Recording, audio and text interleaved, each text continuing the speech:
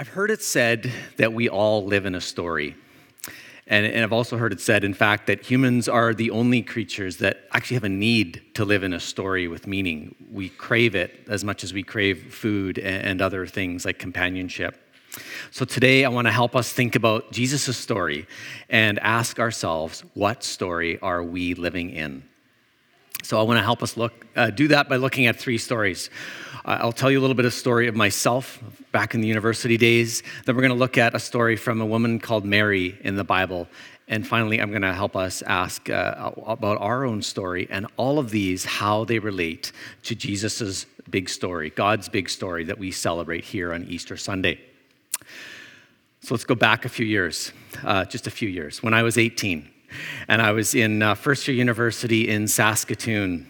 I was at a point in my story where I knew a lot about Jesus, but looking back, I wasn't really living in Jesus' story. I'd grown up in the church with loving parents who helped me know Jesus. I'd had several moments along the way through childhood and youth, and I even joined my friends in baptism at age 15. So I had significant encounters with words about Jesus, and I really meant it. I had my own Christian developmental experiences. However, by the time age 18 rolled around, I'd been living in a way that I was trying to straddle two different stories. As is typical, it was typical of me, grade 11 and 12. I experimented with a lot of typical things that teenagers do, going to parties, having girlfriends. We wouldn't be surprised. But I was living a different story.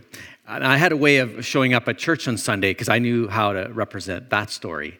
And so I was a guy living in two stories. I was living a double life.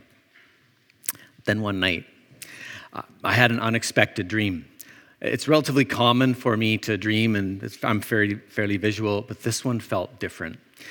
So in this particular dream, I suddenly I'm aware I was in a large room about this size, and it was filled with people, and they were all sort of bustling around. It was almost like an immigration office. People had papers, and so I had papers in my hand, and I just knew that these papers represented my life. And then suddenly, in the back of the room, a figure walked in, someone with authority. And this person started going from person to person. And I could tell that he was having a personal one-on-one with each person and going through their papers. And so I was like, wow, I just became aware these papers represent my life. And I think this person is Jesus. It just had that gravity to it that really impressed something upon me. So finally, this presence, who I believe was Jesus, came and stood in front of me, and I just remember looking down and handing my papers, after which he went through. And just as you might, if everything about you was exposed in a pack of papers to someone with authority, I felt humbled. Suddenly the papers, I couldn't look up, the papers were handed back to me, and he said these words, "Get your papers in order." I woke up, and I at once felt sort of humbled and seen and caught. I felt caught. And yet I also felt truly seen as I really was. I knew that there's things I didn't want to admit, but when someone sees you for who you really are and just sees it all laid bare, I felt different. I felt humbled, and the fact that I would see what I thought was Jesus alive and well, it also surprised me that he would meet me in such a way. That day I discovered that Jesus sees me. I realized that I couldn't hide anymore, but I had this deep feeling I didn't want to hide anymore. When I woke up that day, I felt different. I wanted to come clean. I was at a crossroads. So today, as we remember the Easter story in the events of Jesus Christ, we remember that he not only lived a real life, which he did. Historians tell us he lived a real life. He did all those amazing, miraculous things. And yet, this story, as we talk about it all around the world, it's a story of encounter. So in my story, I experienced Jesus through a dream, but I believe many of you and many others have experienced the risen Jesus in other ways. And these ways we experience this risen Jesus from all those years ago, it changes lives. as people sense and feel peace. So a story I want us to help a look at, it's in John chapter 20. We're going to be looking at the story of a woman called Mary. So I've actually invited a couple people to help me read it. So I'm going to invite Anthony and Janice and just listen to these words of this real encounter that these first century people recorded as their eyewitness testimony.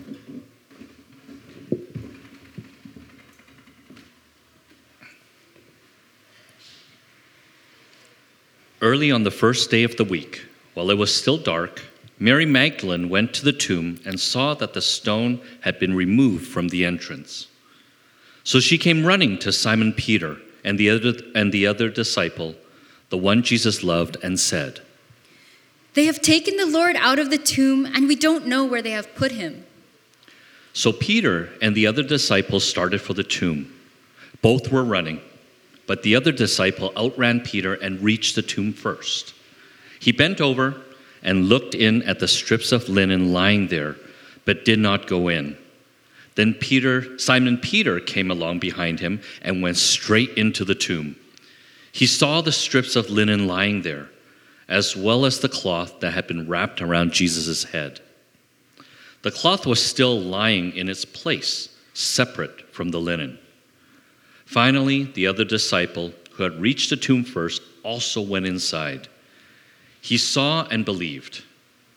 They still did not understand from Scripture that Jesus had to rise from the dead. Then the disciple went back to where they were staying.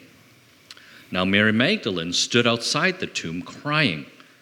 As she wept, she bent over to look into the tomb and saw two angels in white seated where Jesus' body had been, one at the head and the other at the foot. They asked her, "Woman, why are you crying?" "They have taken my Lord away, and I don't know where they have put him." At this, she turned around and saw Jesus standing there, but she did not realize that it was Jesus. "Woman, why are you crying? Who is it that you're looking for?"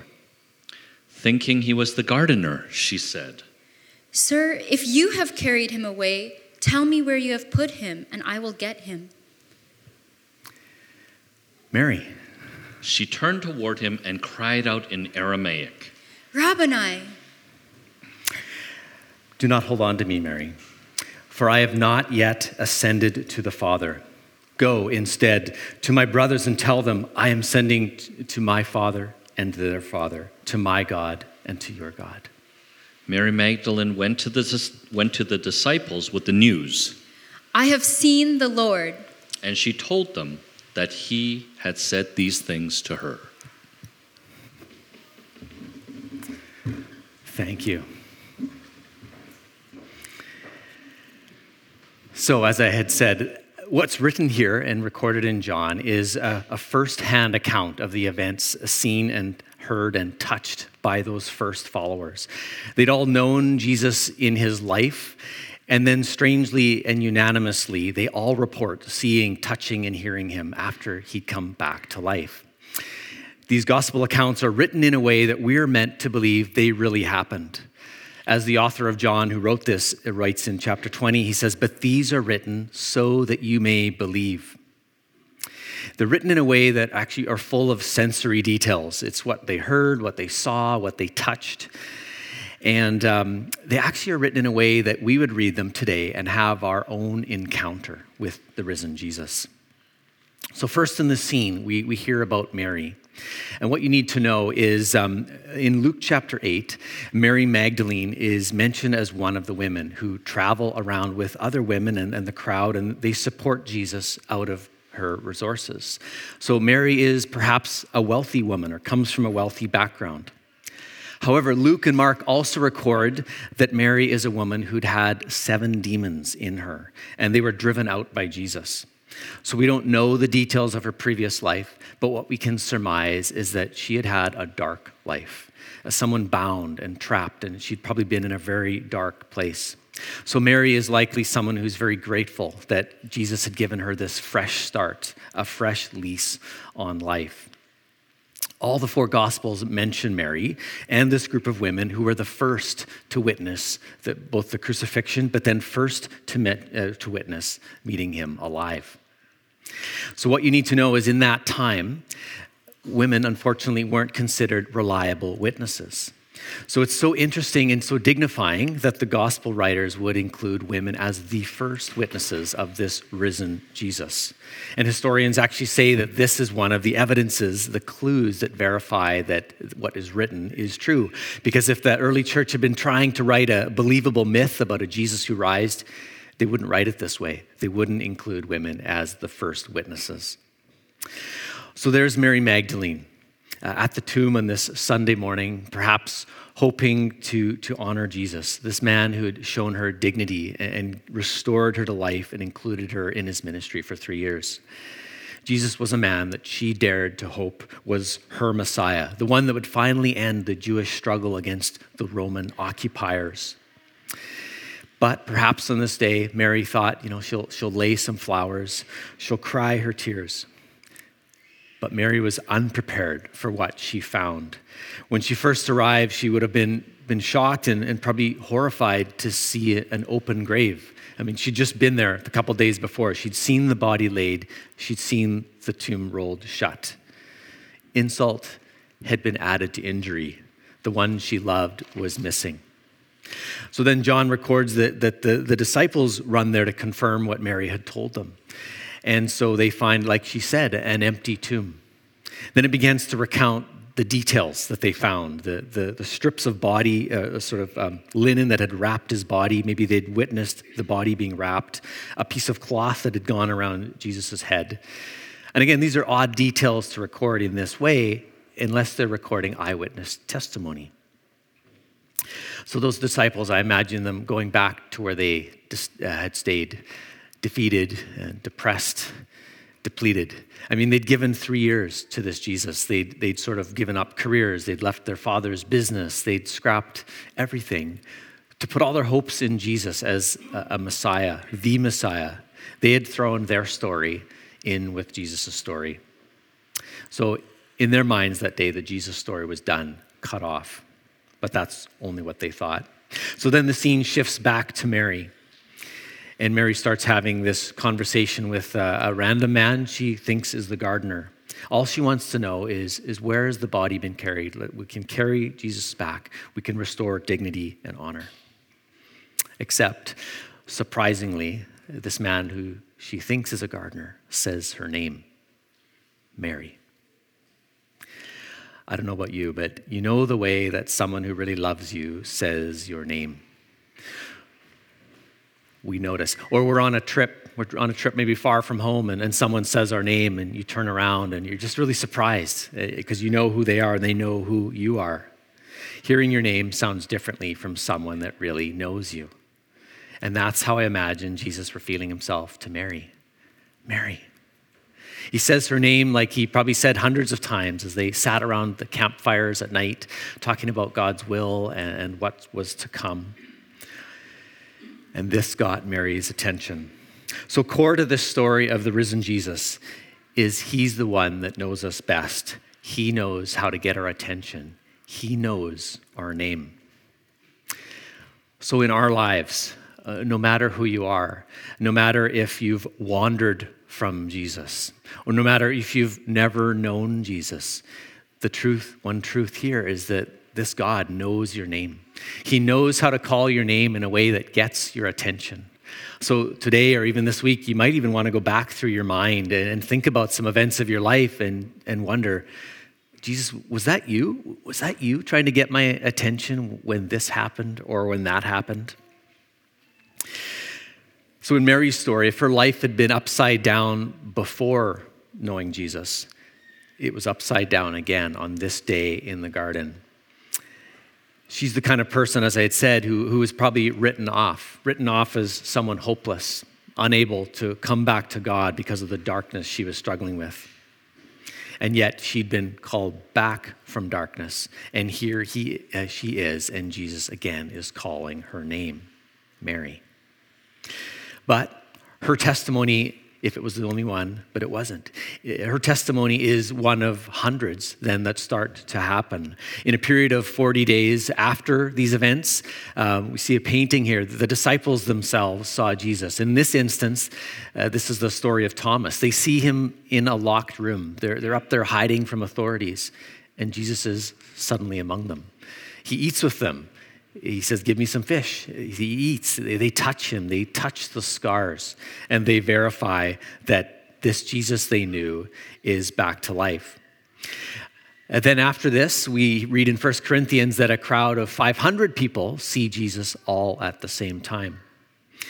And then the stories just go on and on through history, all through different cultures, all different people. People have reported seeing and experiencing this Jesus risen and alive.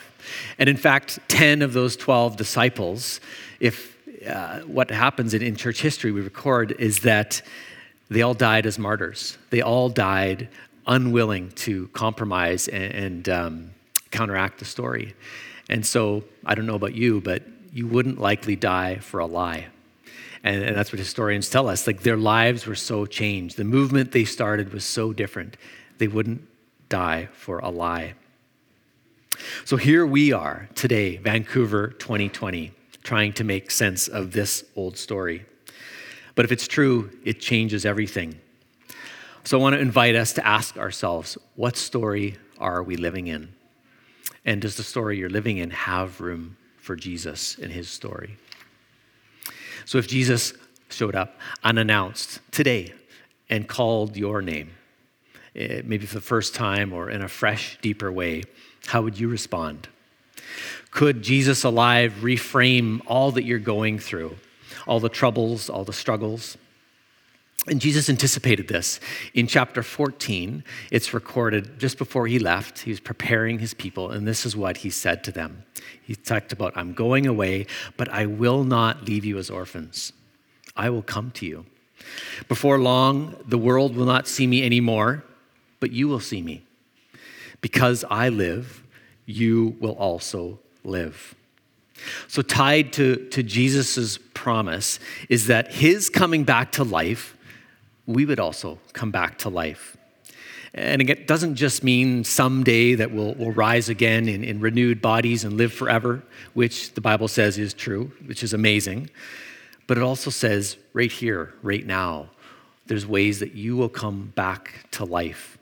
You will live a new kind of fresh, resurrected experience. So again, this is just a wild claim, but one that Christians have been making all through the centuries. So I don't know about you.